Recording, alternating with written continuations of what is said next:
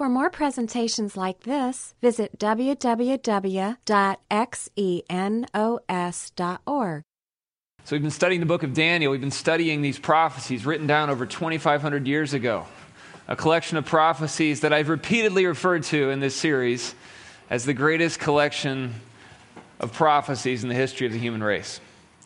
I said we're going to spend several weeks going through these prophecies, and this is our third week. Tonight we'll be looking at Daniel chapter 7. These were written down by a guy named Daniel. They've been in the Bible ever since. And a lot of scholars think that Daniel 7 is actually the most important chapter in Daniel, in his predictive prophecies. So this is pretty significant. In case you've missed the last couple of weeks, you missed a lot, and I'm going to try to catch you up to speed, but I really urge you to go online and to listen to the MP3s from the past 2 weeks. You can get those on the Xenos website. We have an app where you can get them even easier. But we've been looking at visions that Daniel had. And in Daniel chapter 2, a couple of weeks ago, we saw that he had a vision interpreting this dream of a giant statue in Daniel chapter 2. And we saw that this statue represented a series of empires that would lead right up to the end of human history. The first one we saw was Babylon. That was the empire in control when Daniel got this vision. The next one is the Medo-Persian Empire. They would be the empire that would conquer Babylon, and where Daniel would spend his final couple years of his life living under the Medo-Persian Empire. After 200 years, they would yield to mighty Greece. And after Greece held control for 150 to 200 years, they would fall back and Rome would rise to the fore. We also saw, though, that these legs of iron on this statue, as you move down into the feet, we saw a change takes place. And we argued that there's a gap between Rome and the final kingdom that this predicts. We argued that the Roman Empire would fall, would splinter into many nations. But in the very end of human history, nations descended from Rome would reunite in a shaky coalition that would become more powerful than any nation in the world. And we called that Rome II. And that's all from Daniel chapter 2. Daniel chapter 8, we said Bible prophecy is like a tapestry where it all interweaves together, and as we step back and see the big picture, that's what really starts to be impressive. We see correlation in Daniel chapter 8 that focuses in on just two of these kingdoms from Daniel chapter 2. The first one we saw Daniel saw this vision of this ram with these two horns. And we said that ram with the two horns represents the Medo and the Persian Empire. They were dominant for a time. But then along came a ram with a single horn, like a unicorn ram. And that ram destroyed the Medo-Persian Empire, and it said explicitly, this kingdom is Greece. Well, we saw that it predicts the progression of the Greek Empire after the death of Alexander the Great, and we saw that one horn was broken off, and in its place sprouted up four horns, which represented the four divisions of the Greek Empire, we know from history. We also saw that after a time, one horn that Daniel calls the small horn comes out of one of the offshoots of that Greek Empire. And this small horn, we saw last week in that lengthy history lesson, that this small horn is a very important ruler to sprout out of the Seleucid Empire, an offshoot of Greece. A guy named Antiochus Epiphanes, who launched the fiercest persecution the Jews had ever seen up until that time. Very bad. This is where we get the holiday of Hanukkah from, is at the end of this conflict with Antiochus Epiphanes. Well, I said last week these are important for two reasons. One, these are important fulfilled prophecies. And so we see these examples of Bible prophecies that for Daniel were still future, but for us, they're historical, but as people looking back, we can see in hindsight that what he predicted is exactly what happened. But also, these are not just a matter of historical concern, but I said that these serve as types of things that are still to happen in the future. And so these give us a preview of the end times, what happened there with Antiochus and this persecution of the people of God. These are like what is going to happen in the future. And I threw this word types out there at the end of last week, and I didn't really have time to explain it. So I wanted to start this week with explaining what is a type, because that's an important concept in Bible prophecy. The word type, it comes from ancient coin-making procedures. The Greek word is tupos. It's the mark that's left when something gets hit. And let's say you want to make a coin like this owl coin. This is a 4th century BC coin found down in Egypt, a tetradrachma. If you wanted to make a coin like this, you'd need a piece of metal, and you would need to carve a mold, like the mold that was discovered that made this coin. And so what you do, you've got your type here, and then you take your metal and you place your mold on it, and you go boom, and you whack the thing into the coin, and it leaves its imprint. And so you have the type, and you have the antitype. Now, the biblical writers seized on this concept because it's got relevance for Bible prophecy.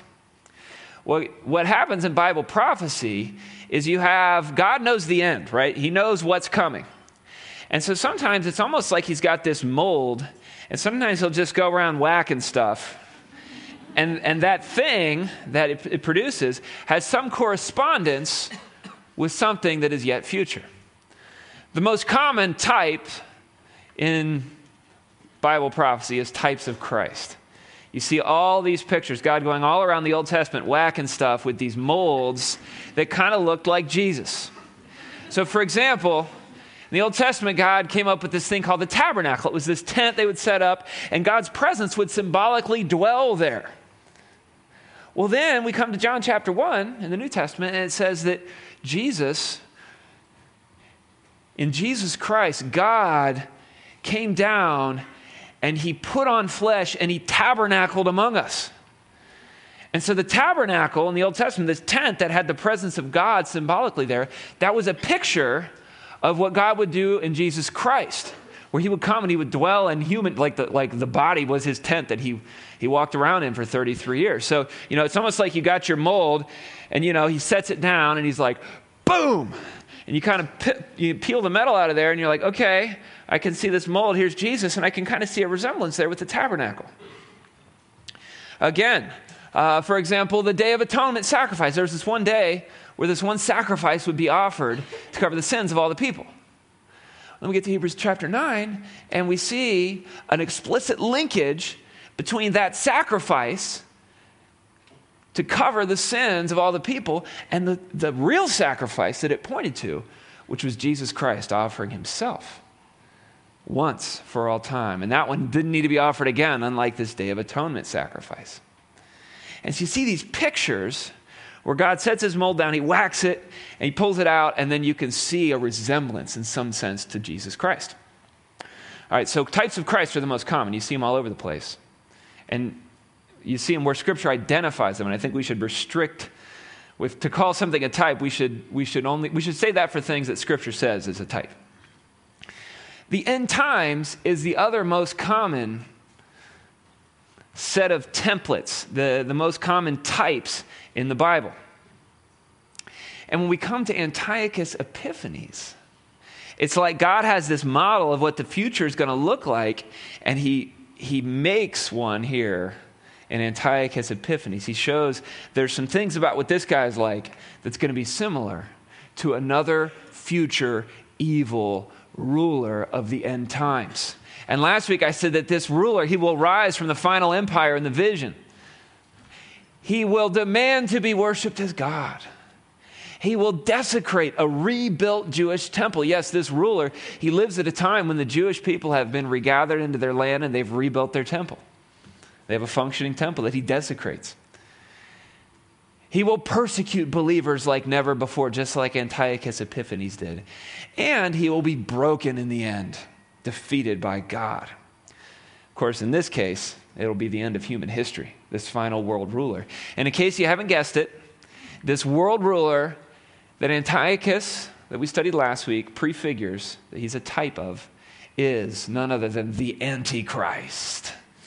That's So we want to talk about the Antichrist tonight. Daniel chapter 7, this is who it really focuses on. This is the real new information that we get in this chapter. He's mentioned frequently in Scripture. Over 100 different passages talk about the Antichrist. So you're going to run across him repeatedly if you read your Bible.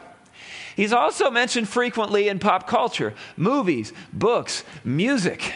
You can get on Wikipedia and see a list of 60 different pop cultural references in movies, books, and literature and music. Everything from Marilyn Manson's album Antichrist Superstar, Santa's Sleigh, the movie, where Santa Claus is the Antichrist. There's the League of Extraordinary Gentlemen comic that has Harry Potter as the Antichrist. And, of course, South Park, one of multiple episodes involving the Antichrist, where the Antichrist is born to the woodland creatures in a manger.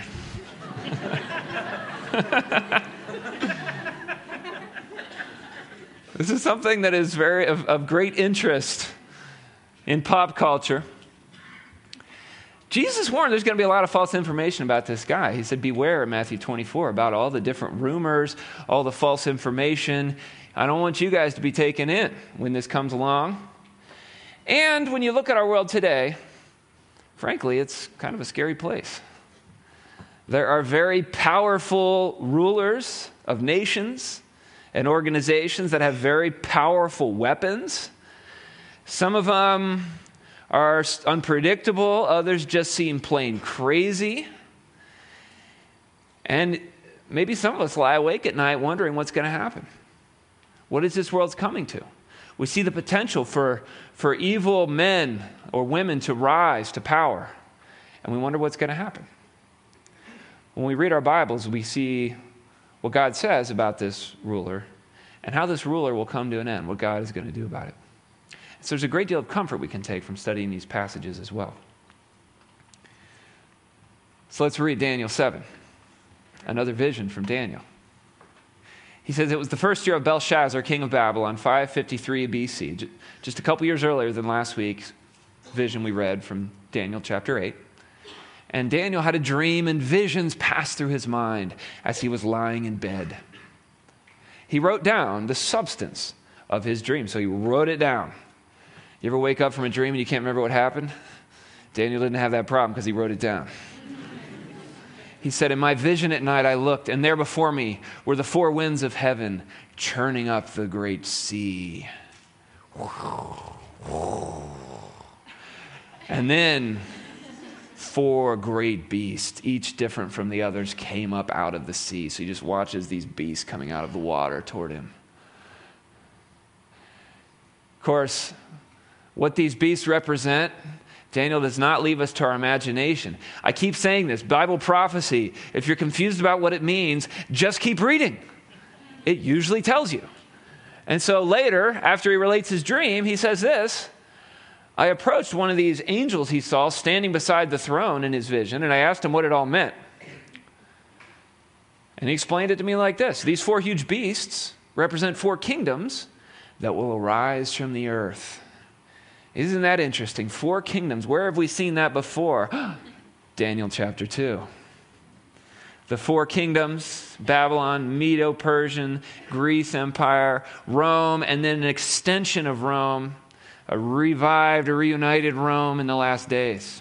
I wonder if the four kingdoms of Daniel 7 have anything to do with the four different areas of this statue in Daniel chapter 2. I bet they do, because it's Bible prophecy and it's correlated. The first beast was like a lion with eagle's wings. So this lion, roar. What's this one? Well, if it correlates with Daniel 2, I would expect this to be Babylon, because that's explicitly what Daniel 2 says the first kingdom is. Also, Babylon is compared to a lion repeatedly in biblical authors like Jeremiah, who are writing around the time of the exile. Also, the Ishtar Gate that I showed you from Babylon a couple of weeks ago, that great gate they've excavated, has lions all over it.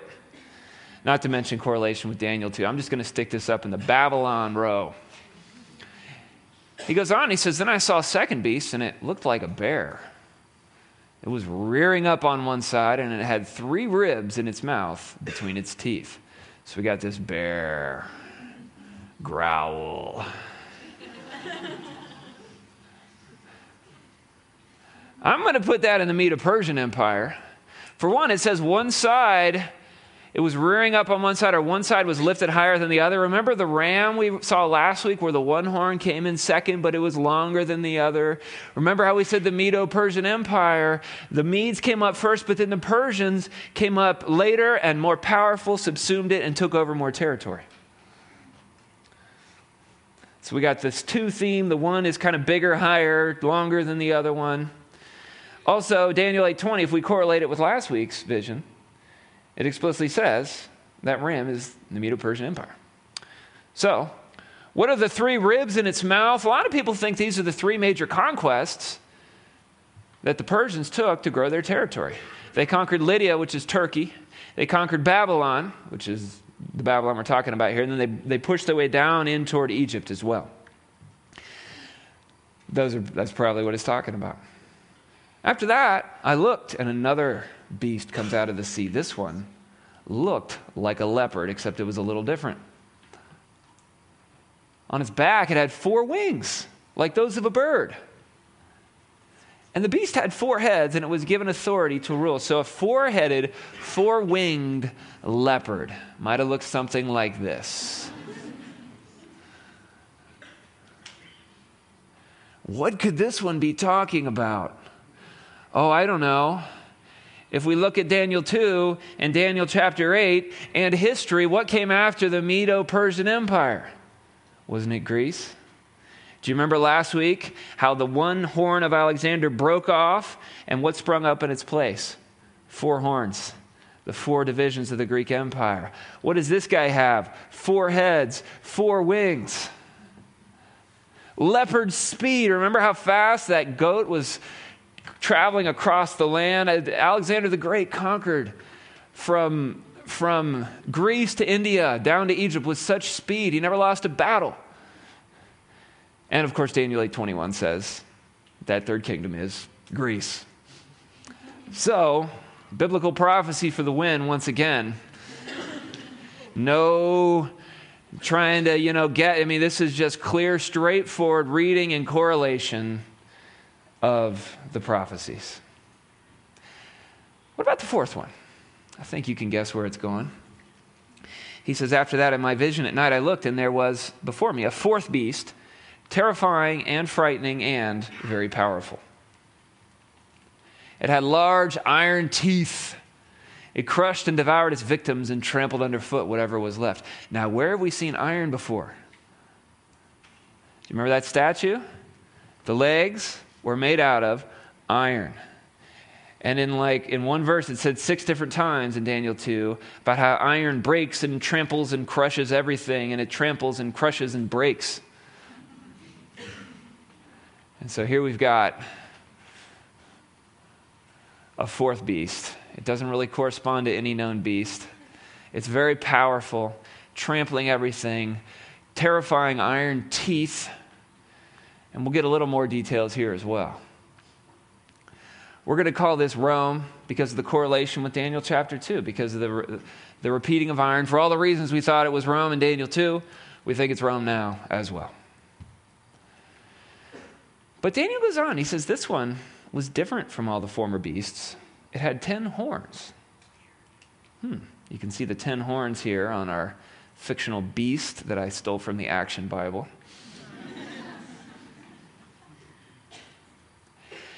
10 horns. Is this a 5th kingdom? The 4th kingdom here is Rome. Is this a 5th kingdom that he's predicting? Is it maybe a 5th that's kind of like the 4th and kind of comes out of the 4th like we saw back in Daniel chapter 2? A reunited Rome? Could be. Could be. For one, ancient Rome had 1 king, not 10. This says there are 10 kings. And it comes out of those, and something else comes out of those 10. 10 kings. Also, in Daniel 2, there was a difference between the legs and then the feet and the toes. And in fact, remember at the time I said, The toes, there's 10 of them. And here we've got 10 horns, which we're going to read in a little bit. These are 10 kings. These are 10 rulers that come out of this revived empire. Yeah. The other thing is this leads right up to the return of Christ in the kingdom of God. Just like in chapter 2, that big rock hit the foot of the statue. Here we're going to see the coming of Jesus Christ on the clouds and the setting up of his kingdom and the putting an end to evil once and for all. That didn't happen when the Roman Empire fell. And so for a lot of reasons that I've said in Daniel 2 as well as here, what I think is happening here is you have a distinction between, in this fourth beast, between the beast itself, which was Rome, and then the outgrowth of that, the reuniting, is the 10 horns. In other words, Rome too, in this beast. And so really, this is just a restatement of the 5 empires from Daniel chapter 2. But what this is going to do is it's going to focus in on the last one. And it's going to focus on a ruler that comes out of that final empire.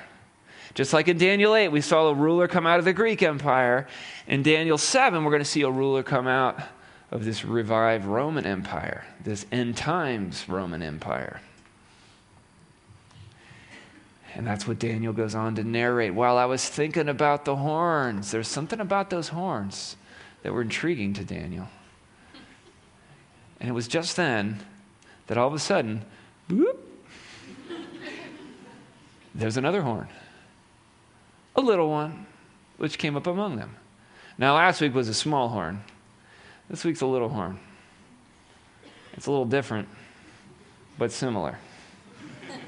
The one is a type of the other. A little horn came up among them,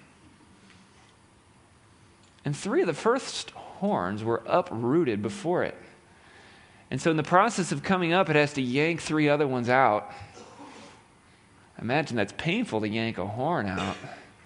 I've never done it myself. This horn had eyes like the eyes of a human being and a mouth that spoke boastfully. This isn't just any normal horn. This is a horn, Daniel said, that had eyes and a mouth. You can see it's sort of morphing here. This is a dream. Dreams can be crazy.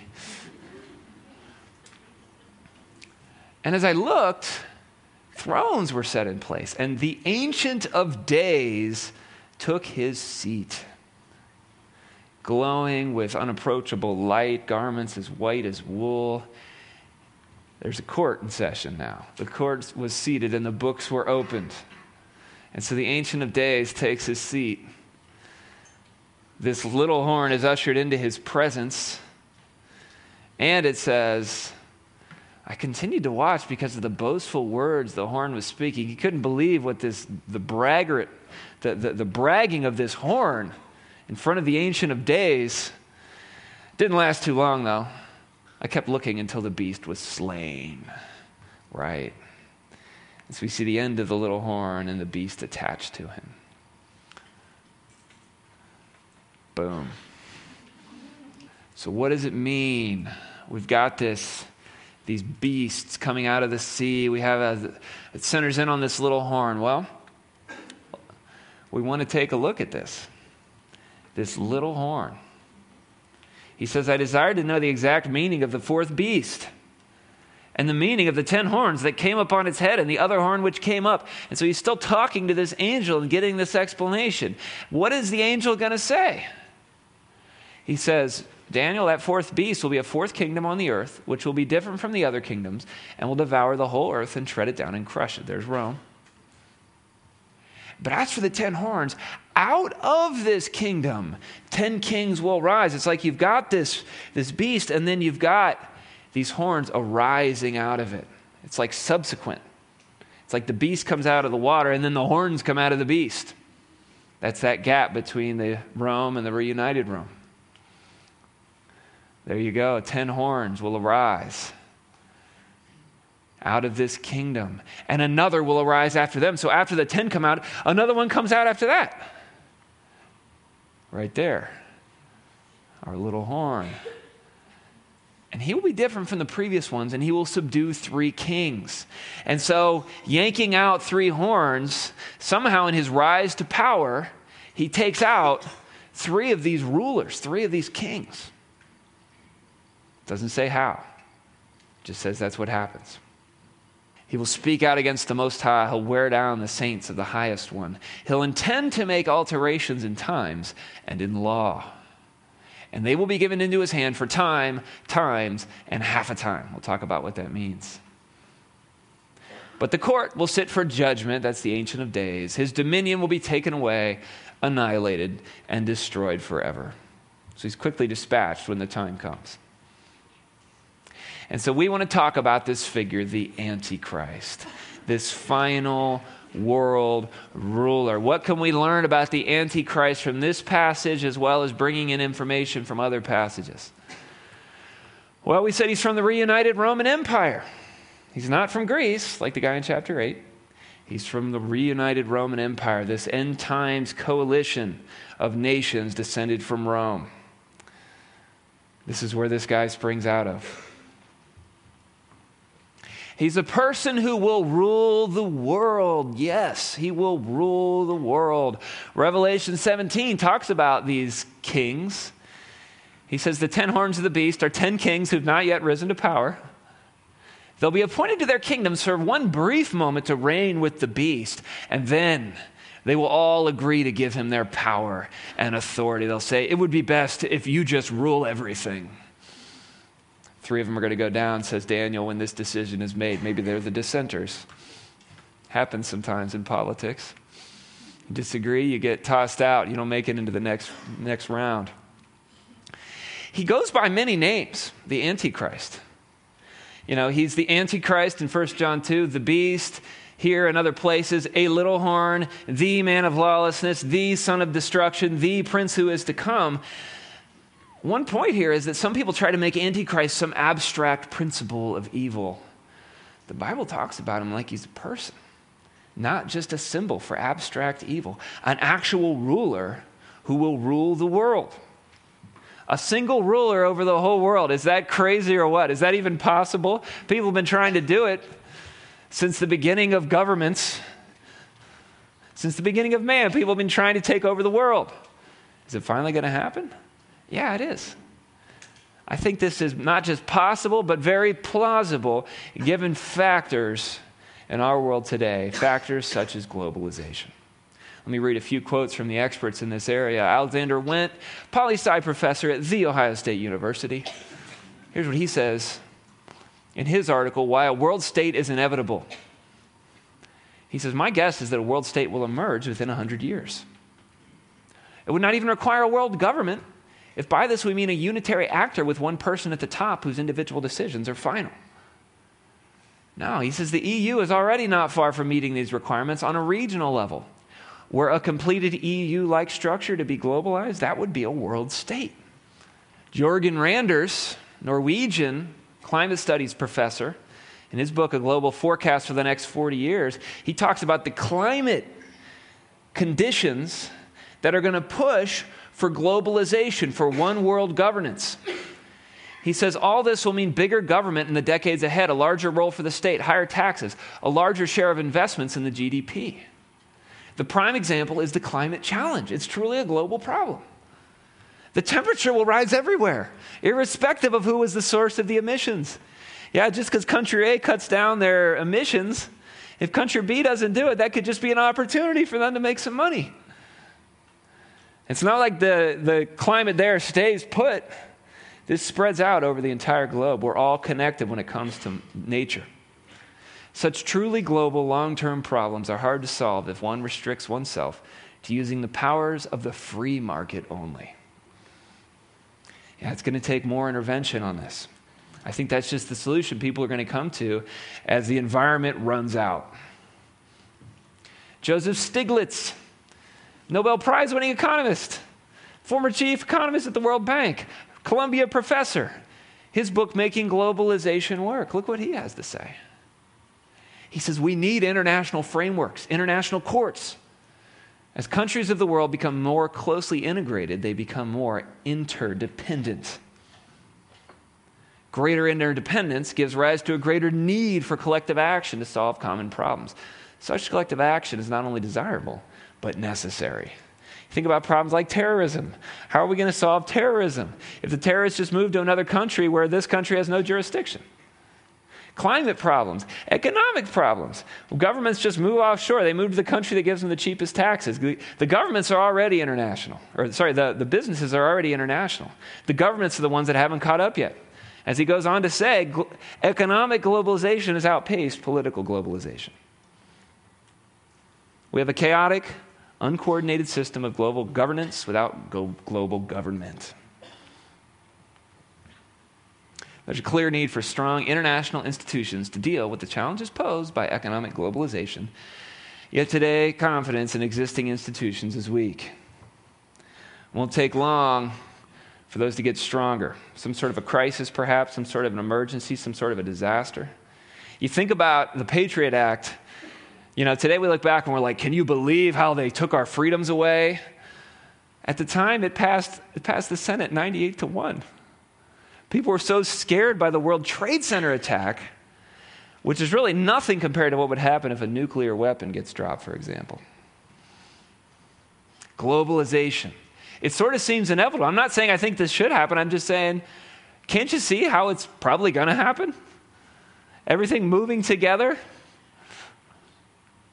Antichrist is going to be right there at the center of that. God knew that all this was coming. He rules the world for 7 years. We learn this in a couple different places. We get a hint at it here in this passage, though.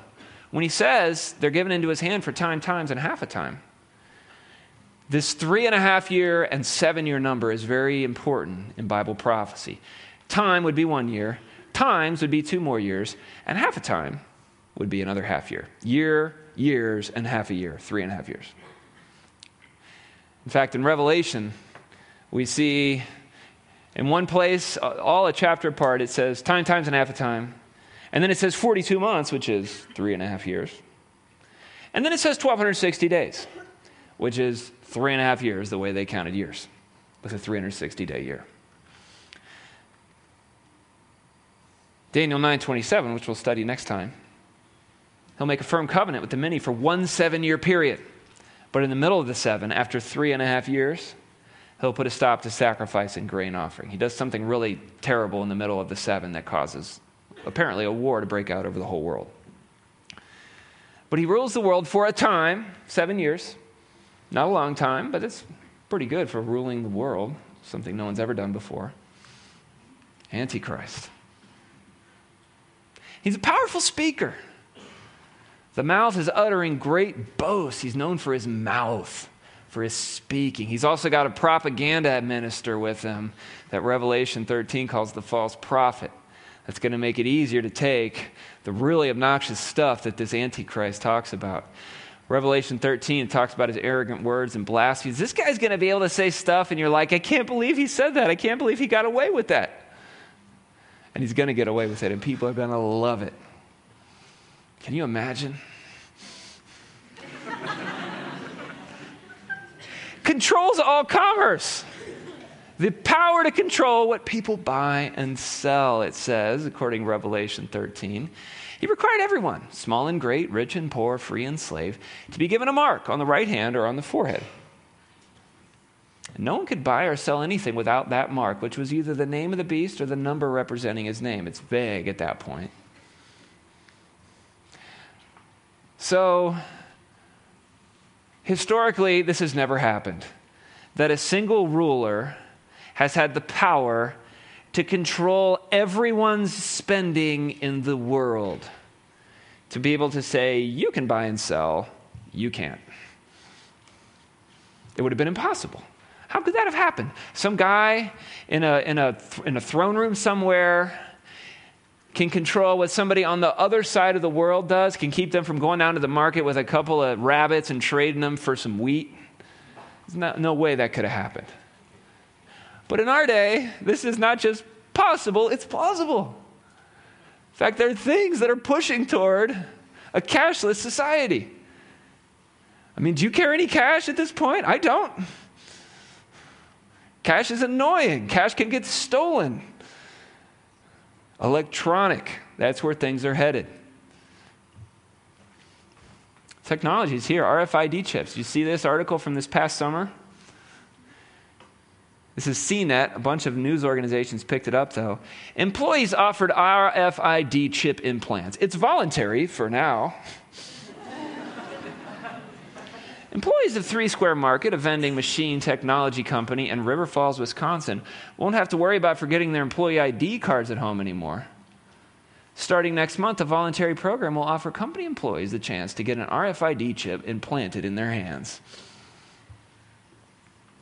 The tiny chips will use near-field communication technology to allow employees to unlock doors, boop, make vending machine purchases, boop. You press your thing in, the pop comes out. Log into computers, access office tools like photocopiers, all with a wave of the hand. They said they're not going to make it mandatory, but they expect at least half the company will probably go for it when this article came out. By the way, here's a picture of the RFID chip implant. They've been putting these in pets for a long time. They've started putting them in humans in some cases on a voluntary basis. My dog's had one of these in for a decade. It's kind of nice if he gets lost. I don't know if they just take him to Kroger and just scan him across the... I don't know how they read it. I'm sure like the shelters have it. But it's got all his information. Pet tracker chips. How about this article from a few years back in the Wall Street Journal? The title is, India Launches Project to ID 1.2 billion people. India's vaunted tech savvy is being put to the test this week as the country embarks on a daunting mission, assigning a unique 12-digit number to each of its 1.2 billion people.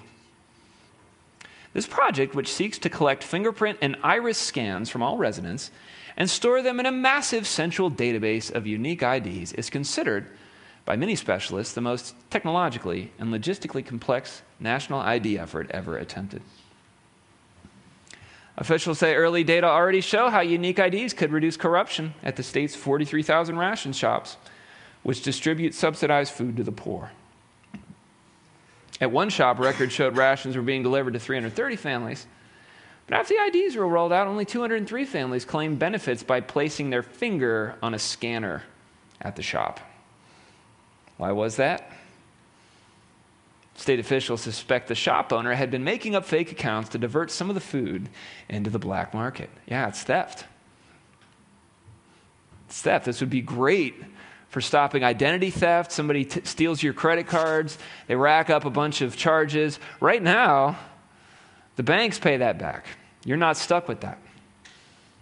But, in the future, could you envision a scenario where they say, we're only going to pay that back if you get this chip implanted, if you agree to our highest security levels. Otherwise, you're on your own if your stuff gets stolen, your credit card gets stolen.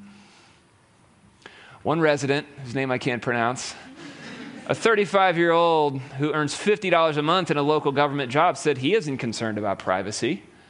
He just hopes the ID will help him open a bank account and get a driver's license, which he has had difficulty obtaining thus far, and maintain his benefits when he goes out of state for work. This will help me prove my identity wherever I roam, he says. Can you imagine a society where this is where our money resides? Where if your chip is denied, you can't buy things. You can't get what you need to survive. Scripture says the Antichrist will have this power. How crazy that thousands of years before the technology was even dreamed up, the Bible's predicting this stuff was going to happen. Can you believe that? He persecutes believers in God. Daniel said this horn was waging war against the holy people and defeating them. It's repeated in multiple places. This is what this guy does. Speaking out against the Most High, wearing down the saints of the Highest One. He'll intend to make alterations in times and in law. Yeah, this sort of carries the sense it's not some super sudden thing, but sort of a gradual grinding change. Maybe propaganda, brainwashing, fake news, the sorts of things that slowly shift the way people view things. A little change here, a little change in a religious calendar here, a law here, wearing down the people of God. This is something that socialist, atheist countries, for example, have been doing for a long time. Communist countries, the former USSR was explicitly atheistic. In the late 20s, they created the League of Militant Atheists, which had the explicit, decades-long, governmentally supported mandate of destroying religion. How'd they do it? Disseminating atheistic propaganda and education, replacing religious rituals with secular holidays, and holidays with secular versions. It was a decades-long wearing down. Simultaneously, the Soviets attempted to eradicate religion by arresting, torturing, and killing religious leaders. The Antichrist will claim to be God. Will claim to be God. You know, these boastful words, especially in the presence of God Almighty, that sort of implies this right here. It says it more explicitly in other places. This is probably what's involved in this act of desecration in the temple. He'll set up an abomination that causes desolation, according to Daniel 9, according to Jesus as well. Takes his seat in the temple of God, displaying himself as being God, 2 Thessalonians 2:4. That's a statement from the Apostle Paul in an epistle. This is not apocalyptic literature anymore, 2 Thess 2. This is just a straight statement of fact. And this is something that dictators commonly do. Rulers will commonly do. For example, here's the deification of Kim Jong-il through control of information. The North Korean Ministry of Information claimed that he had 11 holes in one in his first time he ever played golf. He's a great bowler too, by the way. He bowled a perfect 300 the first time he tried the game of bowling. Did you know he invented the hamburger in 2004? The state-run newspaper called the invention Googie Yeop Bang, which is Korean for double bread with meat.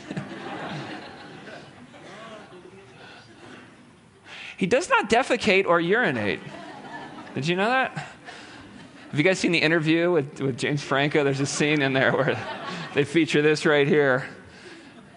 But here's one North Korean defector says, I was convinced, as we all were, that he never urinated or defecated. Who could imagine such things of God's? She's talking in hindsight, since she's left North Korea now, about the perspective of someone living under that regime. He made his father's Yushai ideology a state religion, deifying his father. And if you're a defector from that religion, you're a traitor and you're punished by the state. Setting himself up as God, punishing anyone who refuses to worship. And I'm not saying he's the Antichrist. He can't be. He's dead. Kim Jong-il. But you can see where this is possible. This is very possible. And our technology today is only going to make this even more possible than it would have been way back when these predictions were made. He lives in a day when Israel has been regathered into her nation, has a functioning temple. We just don't have time for this tonight. We're going to cover that 2 weeks from now, probably. He launches the final world war, a war so ferocious that unless it was brought to an end by God himself, it would wipe out all life as we know it. A thought that would have been preposterous back then.